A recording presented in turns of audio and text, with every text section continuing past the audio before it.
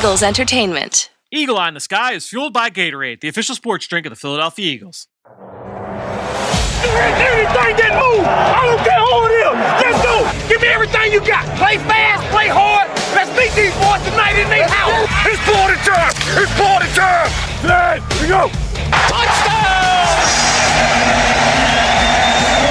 You're listening to the Eagle Eye in the Sky podcast.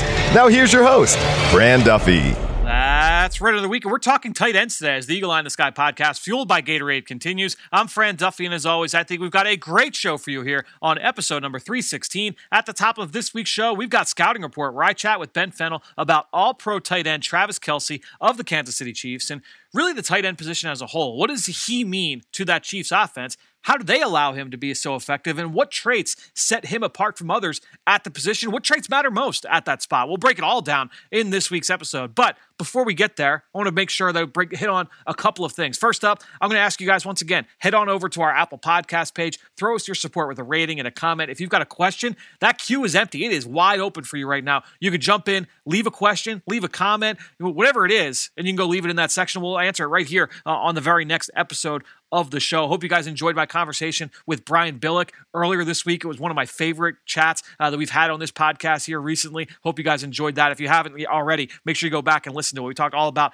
creating a playbook as a coach and what goes into that process, maintaining it, and then using it on a weekly basis. It was a lot of fun. Hope you guys enjoyed that conversation. Also, if you enjoy my conversations every single week here with Ben on this podcast, then make sure you go subscribe to the Journey to the Draft podcast as well. Not only are Ben and I on there every single week, but Greg Cosell's on there every single week. We've got Dane Brugler as well from The Athletic. We've got a rotation of guests. We've got college players, the whole deal. Make sure you go check us out on the Journey to the Draft podcast, wherever podcasts can be found. All right, enough about Journey. Let's get this one rolling now here on the Eagle Eye in the Sky podcast. It's time now to dive into our chat with Ben in Scouting Report.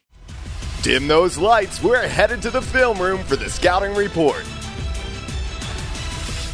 All right, well, let's get this discussion going here with my friend Ben Fennell as we talk about Kansas City Chiefs tight end Travis Kelce, and obviously one of the best players at this position, not only just right now, but to me in recent memory. I mean, if you look at just the production that he's putting up, he's certainly on a Hall of Fame track, has been just bonkers in terms of what he's done from a numbers standpoint. But I was excited. I'll get into the first question here, Ben. What were you most excited to see going into this cut? Because for me, it was just like, all right, we know the talent he is, but how was he able to win? What are the traits that set him apart? That's why I was most excited to see kind of stepping into this film. Well, knowing I was going to put on some Kansas City Chiefs offense and Andy Reid, we were going to get a beautiful marriage of talent and scheme. And I think that's what we really saw when we went through all his targets and receptions in 2020, was that marriage of using elite talent, elite unique skill set within the confines of a scheme and an offensive design and philosophy. So I really was excited to see his alignments, his manufactured touches, how easy they made touches for him at times, and how much he was a subset of the offense versus an outlier of the offense, where it looked like they were trying to get him the ball, as opposed to he was part of the progression. He was part of the scheme. He was part of the play sequencing of the drive earlier, things like that. I think the Chiefs, Andy Reid in particular, obviously he has a elite signal caller to get a lot of that stuff done, which is part of getting a guy like Travis Kelce the ball. But anytime you could put on an Andy Reid offense, I think you come away with those kind of sentiments. Yeah, I think to me, going through it, and that's something that's going to be one of my biggest takeaways, so I don't want to dive into it, but that was certainly an aspect of this that I was most excited about. Before we get into our big takeaways, a stat that matters. I'll come to you first. What were some of the things that you took away from a statistical standpoint, whether it was getting ready to watch this film or afterwards? All right, so I got a couple here. Really interesting. I hope I don't snipe any from you. You're probably going to snipe some. Yep, no question. Third most yards after catch in the NFL among anybody. It's right. That's receivers, running backs, tight ends, third most yards after catch. Impressive. Only 2 drops, equally as impressive. Just how reliable he is with his hands. And, if Mahomes can put it on him anywhere around him, even, with a defender on his back, he's just a very reliable target. But his contested catch rate, when you look at receivers that had 100 targets last year, so that's 43. Wow. Yep. He was 38th. Not a whole lot of contested catches. Yep. So what is that telling me? He's getting himself open, or the offense is getting himself open. And I think that goes right into the next point. The Chiefs, number one in RPO percentage in 2020, 2019, 2018, 2017. This is an RPO offense through and through. They want to make defenders wrong. They want to play off the leverage of defenders. That typically is attacking open spaces. And typically, those aren't contested catch situations. The other thing I thought was really interesting, Fran, he only had 6 downfield receptions. Yep. That was the same as Mike Gesicki, some other kind of ho-hum players around the league. And in fact, 109 of his 136 catches under 3 seconds. Yep. So that's not a downfield shot play kid. And he's not one of these go-to targets when Mahomes gets in scramble drills. I think you think 136 catches, man, prolific, downfield weapon, vertical threat. Not really.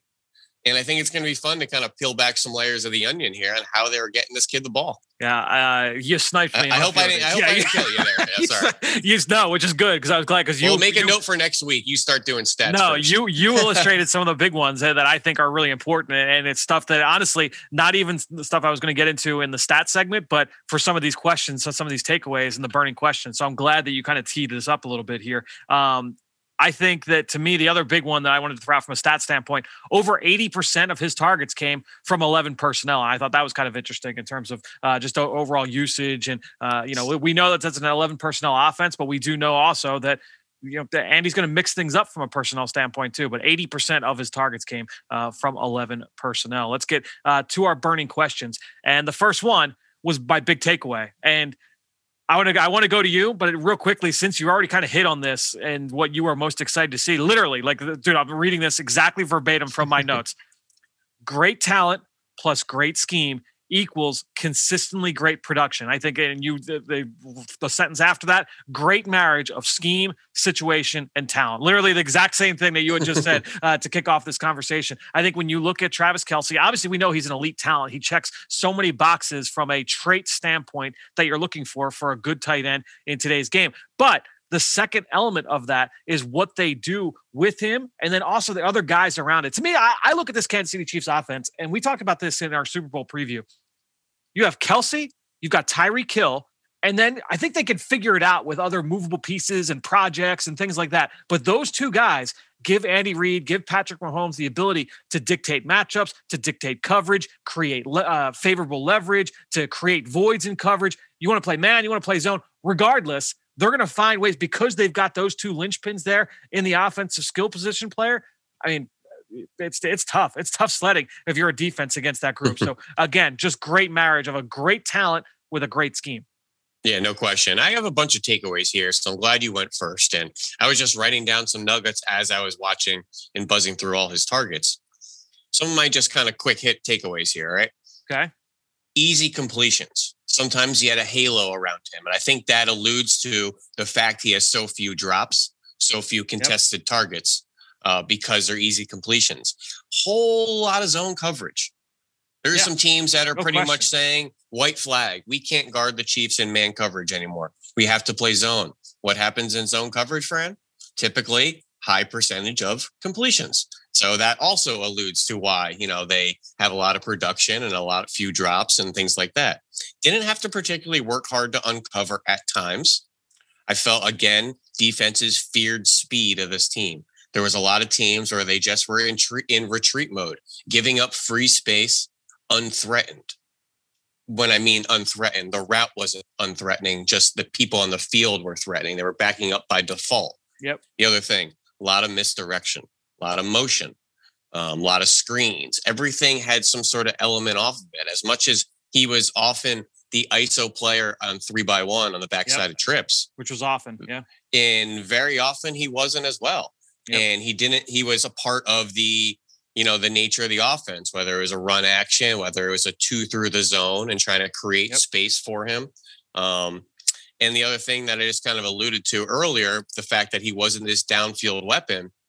This is an explosive offense, but it isn't all downfield. And I think that's kind of a misconception that Mahomes backs up 12 yards every drop back and chucks it down the field. And he does to an extent to some of those speedy receivers, but not necessarily to Travis Kelce. And I was a little bit taken back and surprised by how few he was targeted down the field and even asked to run down the field. I got news for you guys. Travis Kelce is an outstanding athlete. Great yards after catch. Great route runner. He is not a blazer. He's not running past anybody. And I'm not sure if you saw that as well when you buzzed through a lot of his 2020.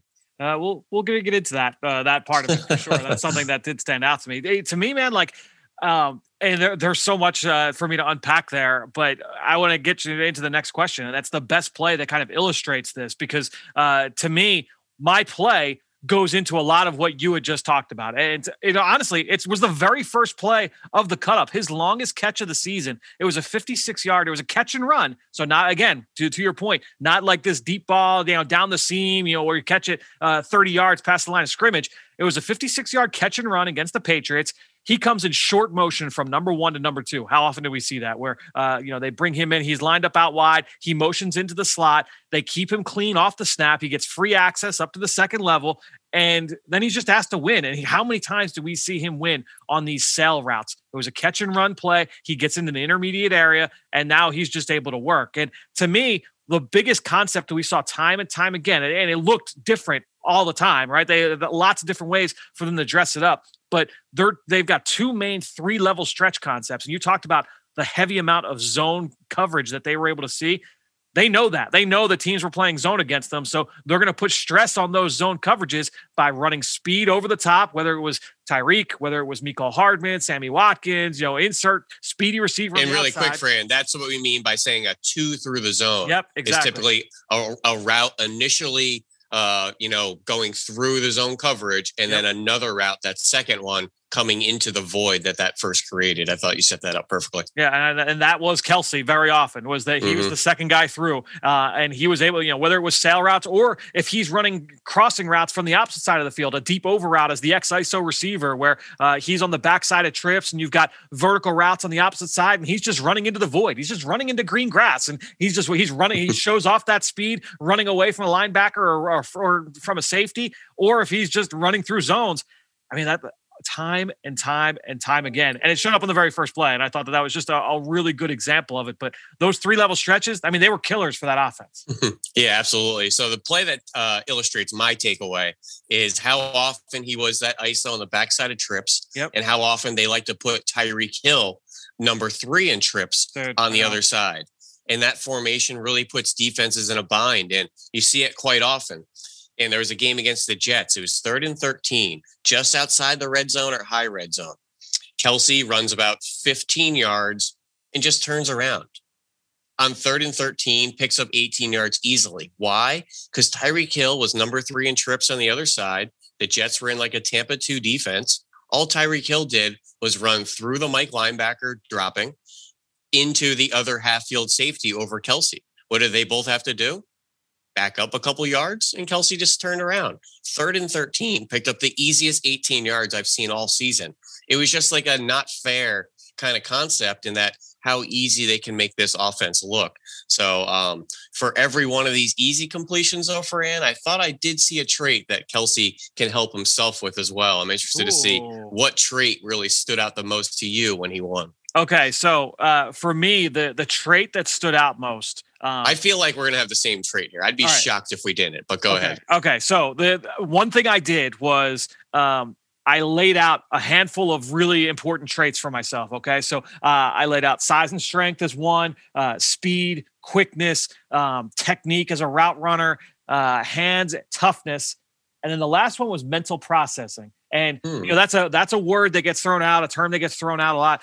But with tight ends, to me, what stands out to me with mental processing, okay, is your ability to settle into soft spots and zone coverage, understanding, hey, I'm not going to run into a void there or into coverage here. I'm going to settle into a soft spot between 2 defenders, but then also just being locked in with the quarterback in those scramble situations. All right. So mental processing was actually the trait that showed up most for me, that I checked off the box most often. And I think that whether it was settling into soft spots, which by the way, he was outstanding at, and then 2, making himself available for the quarterback in those scramble situations, to me, that's the trait that stood out most. And while, certainly made some great catches, you see the quickness, his ability. I mean, he carved up some defenders as a route runner. I mean, he showed all of these, but I thought that the mental processing aspect of it really showed up time and time again for me.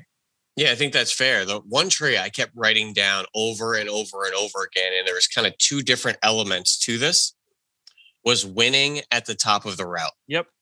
And whether that was with snap, which is quickness to get in and out of break, and using suddenness to separate from your defender, whether in zone or man coverage, but also strength at the top to straight just win size versus size, more of a physical element where you have to really uncover from a defender grabbing you and clawing at you. And there isn't a lot of snap. There's more strength to that component. A lot of these routes were under 10 yards. It was how he separated quite often. So for every one of these manufactured touches, he got himself open, but never threatened people vertically, never really shook people off the line and got people immediately out of phase or in a retreat mode. He had to win at the top of the route, at that collision point. And I thought that was really interesting because we think of Kelce as non-inline tight end, kind of a pass catching tight end. And I just think it's really interesting how he was generating a lot of these receptions and what he does for himself versus winning through the confines of the offense and being manufactured touches, as we see quite often with a lot of the screens and play action stuff and RPO things. But his ability to win at the top of the route, first and foremost, I thought was the best trait he demonstrated. I think a great example of that was this clip like went viral on Twitter the day of the game, like as it happened, but him carving up Denzel Ward in the playoffs that was a touchdown right in the high red zone. I think it was like a 20-yard catch and run. But just what he did to one of the more talented corners in the league kind of speaks to his ability to create. He kind of used some combo in there because I thought he pushed off just slightly. Yep. And then also like re-stabbed into Denzel Ward. So he showed some suddenness and foot quickness as well. And then lumbered, the 15 yards remaining into the end zone. But I also kind of project this forward as we talk about quite often on the Journey to the Draft podcast, where we're so excited about vertical speed and range and length. Who's a tight end in this class that has that ability to win at the top of the route, but might run 4.57? And, I think of guys like Pat Freiermuth, who I think is a much better hands catcher, route runner than he's given credit for because of this exact trait. Yep. And I think it's becoming a more valuable trait as I literally just went through this exercise. Yeah, it's something that we're gonna talk about how this impacts this draft class moving forward for sure. I have a question for you, and this was our fourth one here. How many tight ends in the league right now? So taking this draft class separate, but in the league that played just in 2020, who could you drop into this role in this offense and expect you're not going to get the same results more likely, but even like somewhat similar results? Like to me, it's like, all right, it's George Kittle. I think Darren Waller has proven over the last couple of years that he's one of the more formidable weapons in the league. But like after that, I think it's a couple question marks in terms of like, all right, like what would Hunter Henry look like in that scheme if you just like, all right, take Travis Kelce, put him out, put Hunter Henry in. Would Dallas Goedert be that kind of guy? Would Tyler Higbee be that kind of guy? Would Jonnu Smith be that kind of guy? Like, how do you kind of view that? Who are the players that could kind of come even close to that kind of production in that system? Well, I think you're hitting on a lot of those guys. It's just really fun to try to envision players in different schemes and ones that can really manufacture touches. But as much as we talked A, B, and C about the offense, he provides X, Y, and Z for himself as well. So, you can point to some kind of resurgence case studies like Robert Tonyan in Green Bay, kind of essentially came out of nowhere, big product of the offense and how it was designed. You can envision guys like that, I think, can plug and play into the Chiefs style of offense as well. You need to have a little bit of a receiver pedigree to how they, get him open. And he has to be able to obviously catch the football and make good adjustments and have some sort of yards after catch threat because of all these manufactured touches. I'm just kind of buzzing through the tight end list here and trying to envision, what would a Gerald Everett look like in that offense, or a Dallas Goedert or Austin Hooper. And the first name I was literally thinking of, is funny, it was Hunter Henry, who doesn't always inspire us as a offensive pass catching weapon. but could he be in an offense that maybe featured him more in the past game, which did a little bit more at Arkansas before he got to the NFL. So really fun to kind of envision that, or even like receiver pedigrees like Noah Fant, Eric Ebron, some guys like that. Yep. I would find it really hard to believe that Andy Reid wouldn't soak out every last drop of athleticism and pass catching ability out of these guys. Yeah, and it ultimately then becomes like, and this is what makes it so difficult in trying to like gauge, like, okay, like what level of player can this guy be? Because so much of it is situation dependent. If OJ Howard doesn't go to the Tampa Bay Bucks and instead ends up in Kansas City, let's just throw that out. Like, is OJ Howard viewed as like, oh yeah, like a trade away piece, for a team that, they go and sign Gronk and, we can get rid of OJ Howard. You know what I mean? Like, I just feel like there's those kinds of players, those kinds of talents at that position where you're like, man, like if he was in a different spot, I feel like the production would be so different. Yeah, I think that's really fair. And I think that's just the fun part of kind of projecting, players with different schemes and is it the coach making the players making the coach? Yep. Somebody's stuck in a certain scheme or system their entire careers. And you try to envision, well, what would have been like if he was with him or this quarterback or this play designer. I think that's the fun part about sports and why there's so many debates at every angle. So what is one thing that you think you noticed that I did not? Because I've got one that, I'll let you go first. That's a really good question there. There's a lot of things, as far as just I already hit on not being a downfield target and, not being the kind of go-to guy in some of his scramble drills. And probably my biggest takeaway after having some preconceived notions in this is not being overly impressed with his straight line vertical speed. I kind of thought he was this imposing speed threat with an explosive element and had more of a receiver profile, but I don't want to, diminish his ability by calling him a possession receiver, but how he won was really in that kind of definition. So that was probably my biggest takeaway, not to take away from his obviously, record-setting season. So for the first time since we've been doing this exercise, since the offseason started, you clipped me. I think I've gotten you every single time where I'm like, I got something that Ben didn't notice. And for the first time you brought it up, it was like one of the first things you said was just talking about how wide open he was. Because for every single catch, okay, I kind of broke it up into different categories. So it was an uncontested catch. He's going to the ground. It was a contested where he had to go up and battle at the catch point. He's taking a hit. Like all these were different categories. 84 of his catches were uncontested. 84. That means that number one, that the quarterback put the ball on him because he didn't have to work for the football. And then number two, there was nobody around him to the point where he could step upfield and start to create yards after catch. 84 of his grabs were that way. And to me, like, it goes back to what you said at the beginning. That's a combination of the scheme of them getting him open. That's part of his ability to create his own separation, him unearthing himself in scramble situations like I talked about, settling into soft spots and zone coverage. That goes back to what you talked about with his yards after catch. You're creating yards after catch because the scheme and the quarterback allowed you to be able to do that, and you've got that physical ability, right? So to me, like, that was the thing that stood out to me, was like 84 catches, which like tight ends never touched that number, period, but 84 catches were uncontested. That's crazy. That's bananas. I was really, really surprised at how high that number was. Yeah, and I think that just touches on the metric I added earlier. Just there was 43 players with 100 targets. He was 38th in contested catch percentage. Yeah, right. And everybody at the bottom were all running backs. Yep. Because typically running backs are a little bit more open space, with the screens and check downs and things like that. They're typically not making contested grabs. In fact, I don't think Alvin Kamara had a contested grab all season, and he has nearly 110 targets every year.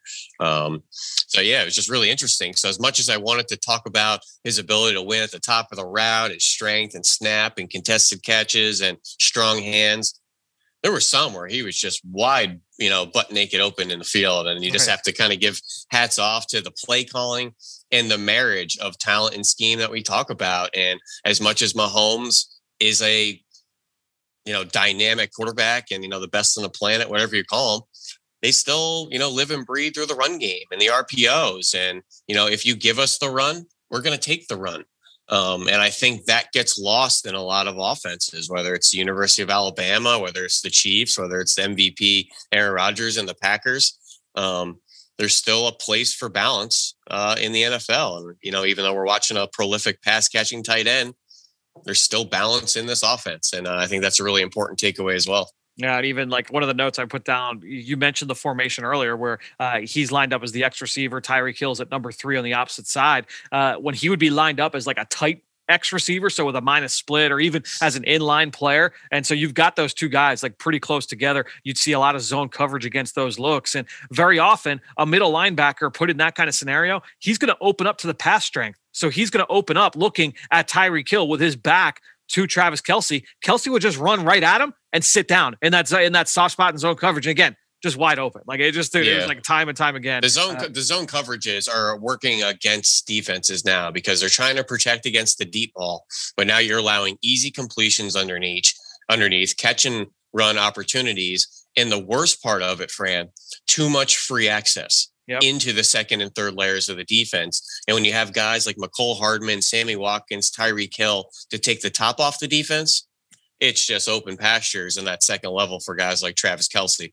And I think that's what we saw time and time again. So definitely need to go to the lab on how to stop an offense like this. Yeah, I think that one aspect of that would be trying to prevent that free access, trying to find ways to impact him off the line of scrimmage. And I thought the Bucs did a great job, the Super Bowl, protect over the top, and then have some dogs underneath that are ready to tackle and challenge the catch points like the Levante Davids and, Devin Whites of the world. So that's my challenge to defenses. Go find 2 linebackers like that to cover the middle of the field. Well, that's what we talked about with that Colts defense in terms of what really stood out to us about that group was just how they flew around, at the second level. All right. So I want to kind of bring this back to an Eagles related spin to it. And look, you and I were both big fans of Dallas Goedert when he was coming out of South Dakota State. And I think I even wrote down in my report on him that he kind of had some shades of Travis Kelce. And when we're scouting traits at that level, you're looking for guys that are able to check a lot of these boxes. So you're looking at size, you're looking at quickness, you're looking at route running skill, you're looking at ball skills,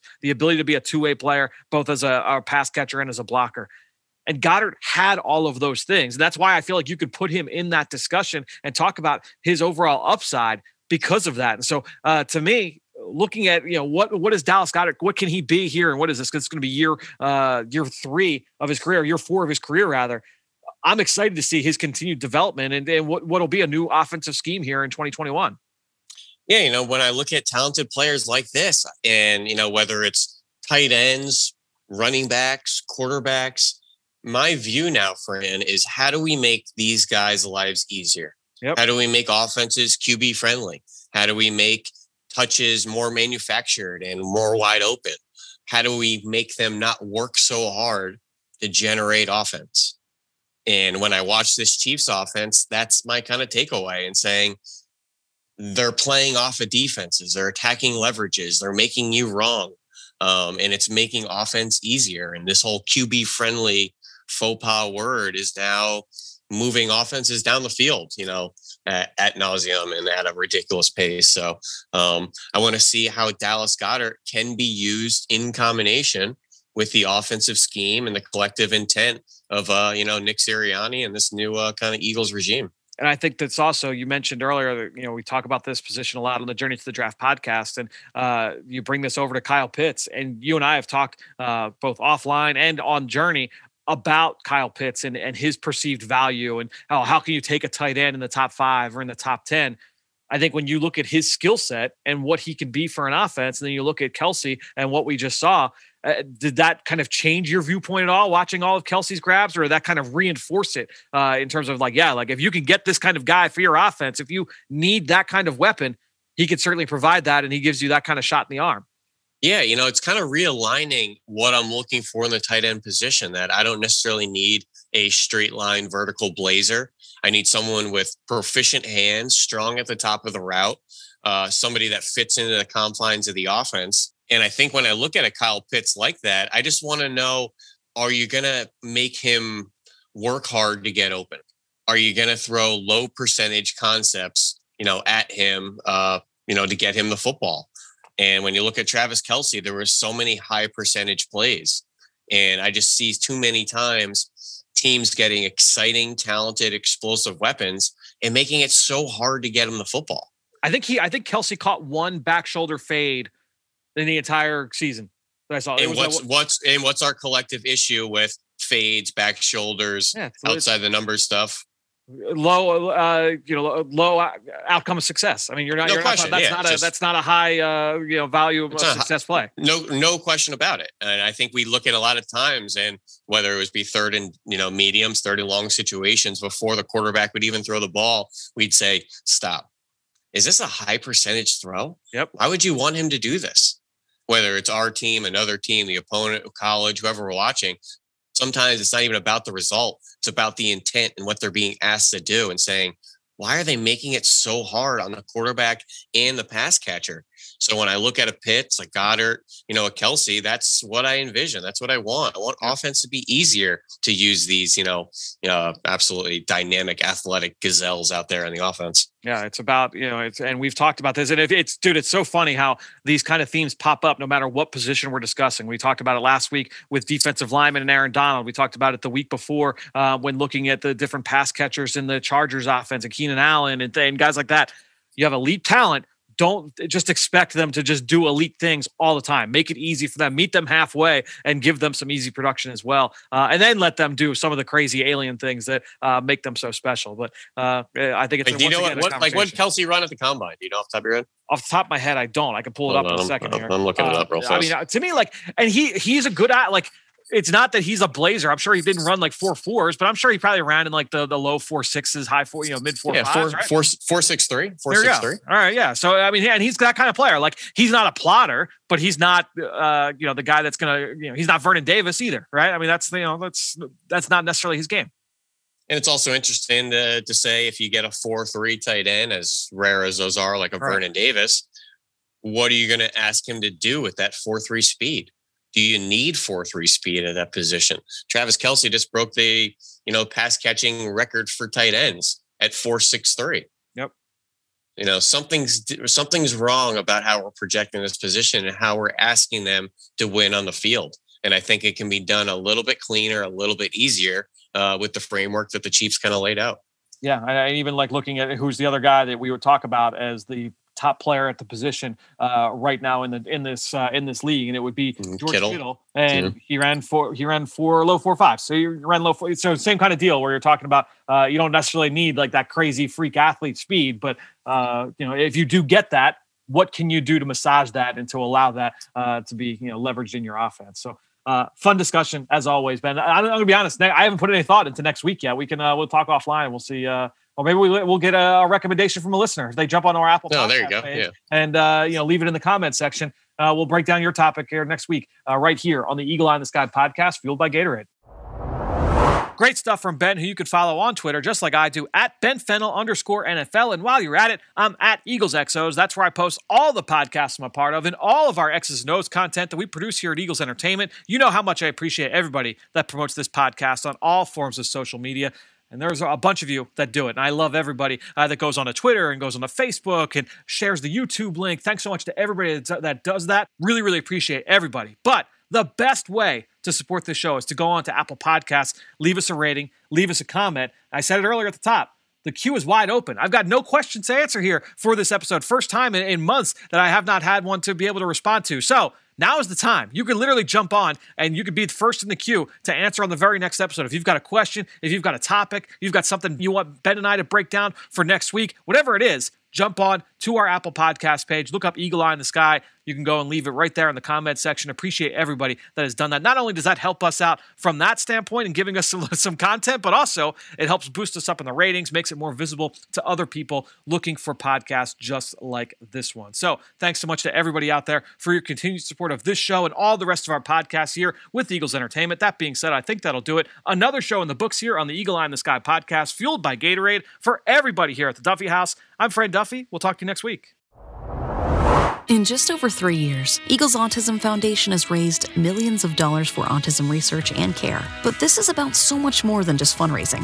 This is about making a transformational difference in the lives of those affected by autism. This is about bringing our community together. With inclusive, sensory-friendly events and accessible resources, we meet families where they need us most and where we can serve them best. Together, we're united in our mission to improve the lives of the autism community and to turn awareness into action.